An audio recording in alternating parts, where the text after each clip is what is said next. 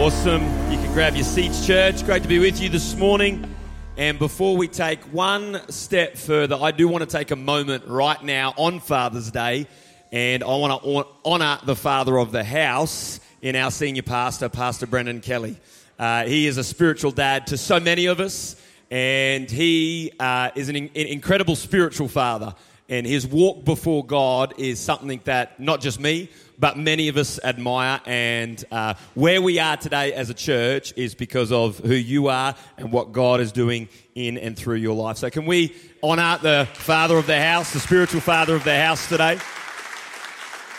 Awesome. My intention today to share on Father's Day is, I think on days like today, when we have Mother's Day, we often celebrate and honour all the women in our church community. But on Father's Day, we sometimes can have a tendency to sort of start to criticise men and shoot some shots and really get stuck into them. And my intention today is certainly not to do that.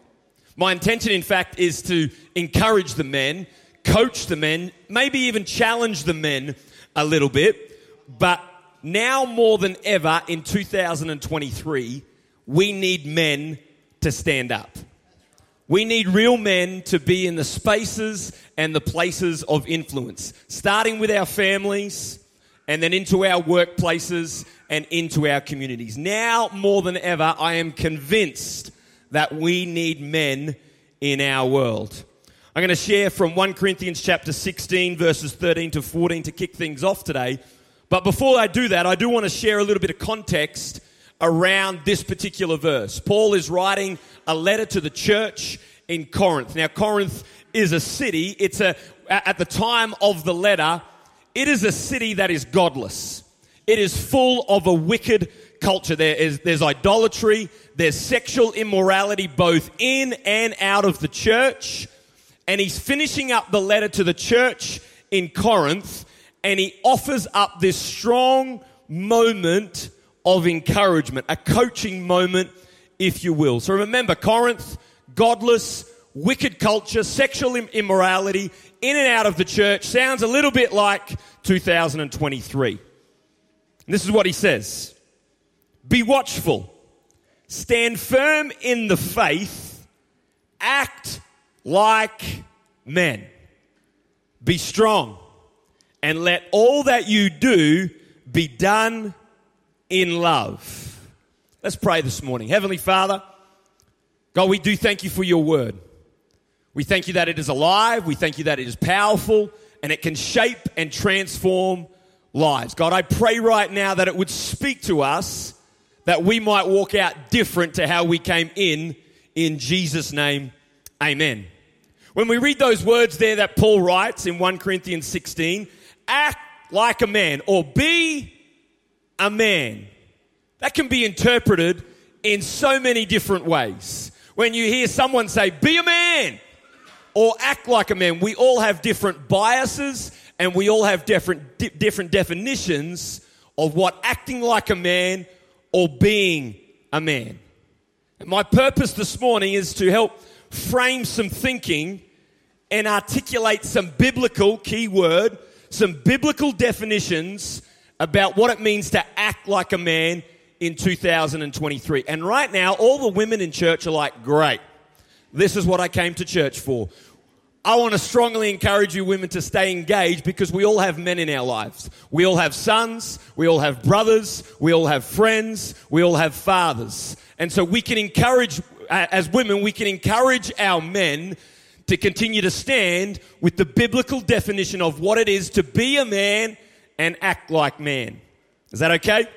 Here's the first thing. Here's the first thing that I believe when Paul talks about acting like a man. The first thing that we have to understand is we have to understand our identity as a man. You know, when we're asked who we are, we often talk about what we do.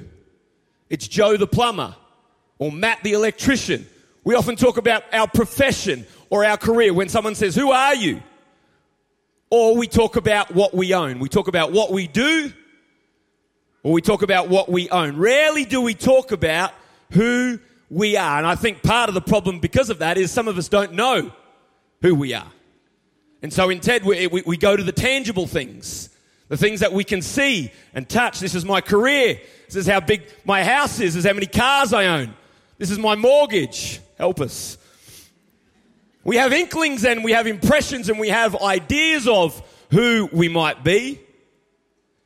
But some of us don't know who we are. And here's what I've discovered being a man is when I discover who Jesus is, he helps me discover who I am.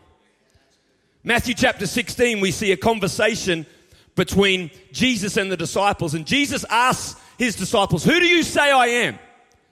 And some say, well, I think you might be, people are saying that you might be a prophet, or you might be Jeremiah. And then Peter, bold old Peter speaks up, and he says, you are the Messiah. And Jesus replies, no one could have shown that to you except through revelation. But then something strange happens. Jesus then goes on to talk to Peter and says, upon this rock, upon this revelation, Peter, I will build my church. And so right in that moment, Peter discovers who Jesus is as the Messiah, and then Jesus flips it and starts to give Peter his identity. When you discover who Jesus is, he then helps you discover who you are. Hear me loud and clear, men, young and old. Before you are anything, before you're a husband, before you're a father, before you're an accountant, before you're an electrician, before you're anything, you are a son. And it's from that foundation, it's from that bedrock that you then build your identity. We have to know who we are. The power of identity. When you know who you are, it can bring motivation to change your life.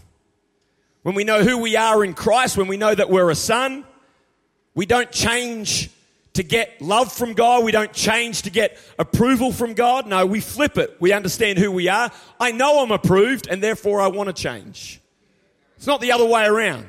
I'm not going to do good things to get love from God.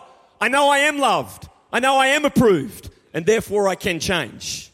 Therefore I can grow. That's the first thing. When we talk about act like a man, be a man, you have to know who you are. Here's the second thing. Responsibility. Oh, that is a dirty word, isn't it? Responsibility. Genesis chapter 3 verse 9. Adam and Eve have just eaten from the tree that God has said not to eat from. And they've run away in shame and guilt. Genesis chapter 3 verse 9. Then the Lord God called to man. Notice he calls to man first. The Lord God called to man. Where are you? 3 verses later, we see a conversation between God and man. The man replied, it was the woman you gave me. Hello. It was the woman you gave me who gave me the fruit. And I ate it. So here we have Adam and Eve in the garden. They cross the boundary that God told them not to cross. Then they run away. They abdicate responsibility. And then when God finally confronts man, well, it's not my fault. You created the woman. You took my rib and you created this problem for me. Abdicating responsibility. Here's what responsibility is. Responsibility is showing up consistently and constantly. Responsibility is owning up. This is not what well, Pastor, I've read my Bible. I'm the boss. That's how I read my Bible. They have to do what I say. You've read it wrong, friend. If you read it and interpret it correctly when it talks about responsibility, your first role as a man is to take responsibility. And right there in the very first book of the Bible, we see a classic example of man abdicating their responsibility. I want to encourage every single man today to take responsibility, owning up and showing up. We can do it. We can do it. Got to know who we are. Got to take responsibility. Here's the third one. Got to have integrity. Proverbs chapter 10 verse 9. People with integrity walk safely, but those who follow crooked paths will be exposed. We live in a culture in 2023 where people are more shocked by having integrity than a lack of integrity. Would you agree with that? People are more shocked that when you have integrity or a lack of it. Have you ever bought something from a shop and you realised you've got it for a deal, they've run it wrong, and then you go back? Maybe we haven't done that. Okay, don't put your hand up. That's fine. But when you go back and you say, hey, I've actually underpaid, and the cash register person looks at you like, what is wrong with you? What is your problem? Like, you could have gotten away with it. We live in a culture that is more shocked when people have integrity than a lack of integrity. And integrity, hear me, is different from reputation. Reputation is what others think of you. Integrity is who you actually are. Integrity is the one thing that you do when no one else is watching. Here's what I've discovered when we talk about integrity, particularly being a man. If you live with integrity, nothing else matters. If you live without integrity, nothing else matters. What I know is that integrity is far easier to keep than to recover. For all the dads, the biological dads or the father roles here, the fastest way to raise rebellious kids, you want to know the fastest way to raise rebellious kids? Is let your private life and your public life differ. You might be one way here on a Sunday in front of people, and then you're a completely different person in your private life. That is the fastest way to raise rebellious kids. Why? Because they're watching you. They're watching you in different environments and how you interact with different people. But Dad, you said this, but then you did that. They're watching you. You're the example. You're the role model. A couple of years ago, our family, we purchased a house, our very first house. It was an exciting moment. And as part of that process, we were, prior to owning the house, we were renting. And because we live in an incredible country like Australia, we were receiving rent assistance to pay for the rent prior to actually buying the house. And after purchasing the house, it had slipped my mind that I forgot to communicate to the relevant authorities that now we were homeowners and we were no longer eligible for rent assistance. And so about 6 months ago, as I was doing some of my own tax documents and what have you, I realised I'd made this error. And so I called the relevant authorities and was on hold for about 3 hours, but that's okay. And in this conversation, the consultant said, so when did you purchase the home? And it was in that moment I had to make a choice. Because she didn't know that we had purchased the home 2 years ago. So I could have said, well, we purchased it last week. We signed the deed last week and, we've only been a homeowner. And so it's in those moments when no one else is around. The church isn't watching. It's just you and God. You have to ask the question, what's your integrity worth? Because integrity has a price. And as much as it pained me to say, because I knew that there would be some financial hurt for me to be honest, I said, we purchased the house in 2021. She paused, and I knew what she was doing. She was typing and she was working out how much we would then owe, which is it's a hollow feeling. And she said, so we've been paying you this extra money for the last 2 years. That's right. Awkward silence. Mr. Alchin, you do realise now that you're going to have to pay us some money. Yeah, I'd pretty much figured that out. Thanks, appreciate it. And then she said, well, it's going to take us some time to calculate how much you're going to have to pay back. How about we send you a letter? I said, I can't wait to receive it. What's your price? What's your integrity worth? It could be as small as piggybacking off someone's Netflix account. We've all done it. We've all done it. Maybe you lie about your kid's age to get a discount meal.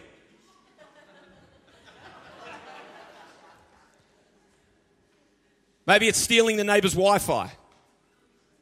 Maybe it's, I haven't done that. Can we just be honest in church? I mean, if we can't be honest in church, where can we be honest? Maybe it's marking down a par when it was actually a double bogey for all the golfers. What's your price? What's your integrity worth? because it does have a price. And you might be sitting in your chair today thinking, no, I'm an integral. Where are you most offensive? Because that's usually the place where you're lacking integrity.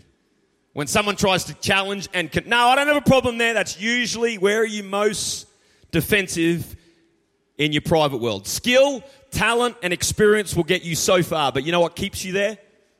Integrity. Probably the greatest example I can think of is our senior pastor. Talented, experienced, skilled. What's kept him in the game for so long, and I've seen it, and I've watched it, and I've admired it, is his integrity. It's his character before God. Your job is simply obedience. God's job is outcome. That's how integrity works. Your job is obedience. Let God handle the outcome. Identity, responsibility, and integrity. And here's the last one. Maturity.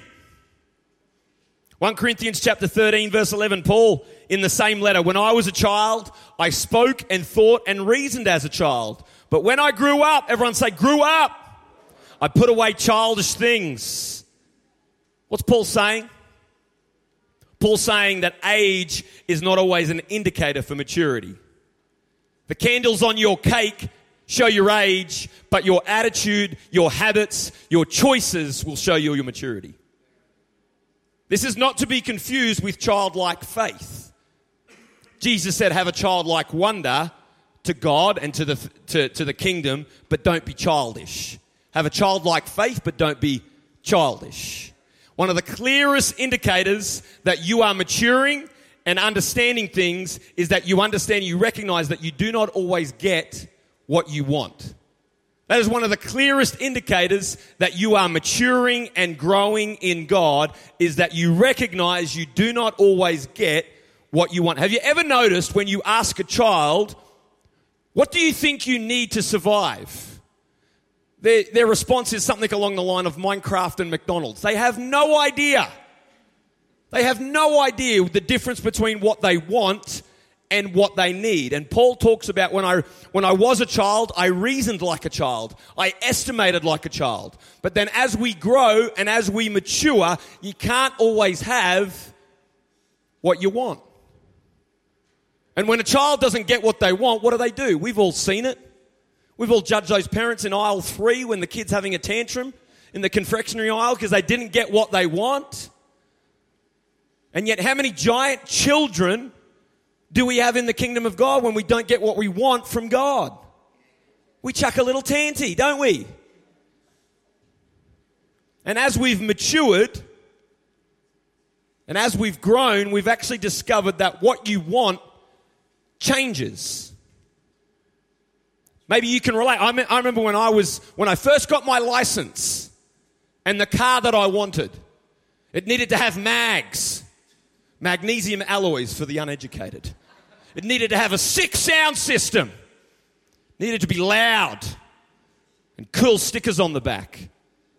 Now that I've grown and matured, I'm worrying about fuel efficiency. Can I put E10 in that thing? You change, you grow, you mature. I remember going to theme parks when I was young, particularly the Toowoomba Show. And without being judgmental, you see some of the operators and you're like, that looks like fun. Now I'm asking, are you qualified? Have you done more than a TAFE course? Because I'm about to put my child's life in your hands. Show me some credentials. But when you're young, you're like, just get on the ride. You change, you mature, you grow. I remember when I first started preaching, I used to get up here and I'm like, oh, I hope they like me. I hope it's good. Now, I couldn't care less. I do care, but I'm just going to be obedient to God. And whether you like me or hate me, that's your issue with Jesus, not mine. I'll just be obedient to what God's put in my heart. You grow, you mature, you change. Act like a man. Be a man. Here's a couple of questions that we need to ask ourselves. Do you know who you are as we finish today? Do I know who I am? Am I taking responsibility? Is integrity a constant theme in my life? Am I constantly learning and growing and maturing in God? There's 4 questions on a Father's Day I think that we can continually ask ourselves. But here's where I want to land it. Verse 14, 1 Corinthians chapter 16. Paul finishes that particular statement to the church. And he says this. He says, let all that you do, and he's talking to believers, let all that you do be done in love. As men, we struggle to often express and articulate how we feel. When we hear the word love, most men sort of retreat a little bit back into their seats. That's that soppy stuff. There they go with that grace of God. I just got to have a tough exterior, teaspoon of concrete. Got to be a man. I'm not sure that's helpful. I've journeyed with enough men over the years to understand that because we do struggle to express and articulate what's going on the inside, when we read phrases like that from Paul, let all that you do be done in love, we're like, just can't connect to that. I don't know how to love. I don't know how to say what's going on the inside. First thing that comes to mind when I read something like that is the prodigal son's father. And we know that's the imagery in that parable, that's the imagery of Father God. But our Father in heaven is the greatest role model as to what a father should be. And if you don't know the story, his son goes away, makes some really, really poor choices. Comes to his senses and realizes he's got to come home. The Bible tells us in this story, Jesus is telling this story of what a father's love is like. The Bible says that from afar off, the father sees the son. And the key verse for me is that the father begins to run. And why that's the key verse for me is because the father strips away all the dignity, strips off the mask of this is how I've got to be a man. I've got to be the strong, silent type. This is my kid. And what we need in 2023, we need men who know who they are. We need men who take responsibility. We need men of integrity. We need men of maturity. But we need men who are in touch with the Father's love. We need men with thick skin, but soft hearts and sweet spirits. Why don't you stand with me?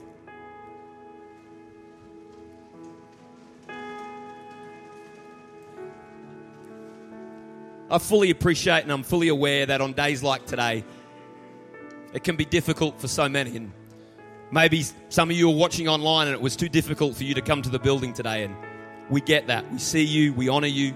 We love you. But I believe by God's grace, dads, men, young and old, we've got God in our corner. We've got women standing with us. That we can do this. We can honor what Paul says in 1 Corinthians 16. And I'd love to pray for all the men of Civic this morning along these lines. Heavenly Father, you are the greatest example of what a dad should look like. Your character and your nature is what we want in our hearts, in how we interact with our biological kids, how we interact with others around us. And God, I pray for every man here this morning. God, particularly the men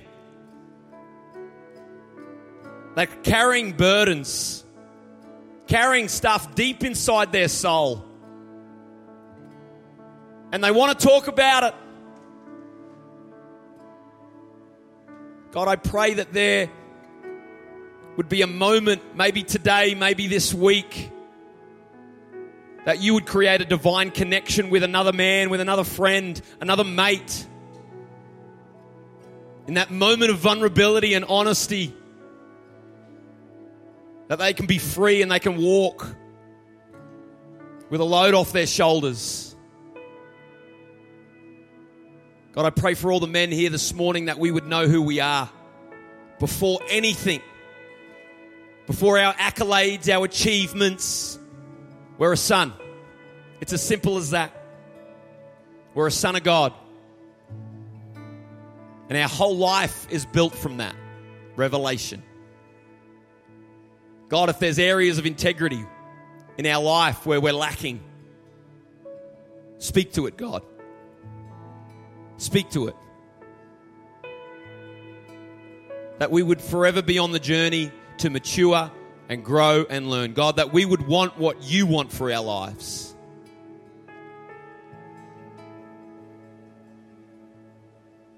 God, your heart is for men to walk in freedom, to lead the way, to be first to put their hand up. I pray for all the dads that they would take the responsibility to lead their households and their families spiritually. That they would be the ones leading the charge to be plugged into the kingdom and to be plugged into church. God, you know more than ever in 2023 that we need godly men to stand up and to be the light in the darkness. I pray for every single person that's hurting here today, that maybe their biological dad has hurt them, betrayed them, abandoned them. God, we know in that moment your heart breaks. I pray right now that you would surround them with your peace and your comfort, and that you would remind them that you are a good father and that you love them deeply. In Jesus' mighty name. Amen. Amen. God bless you, church. Pray you have an amazing Father's Day. And the team's going to finish up with one final song.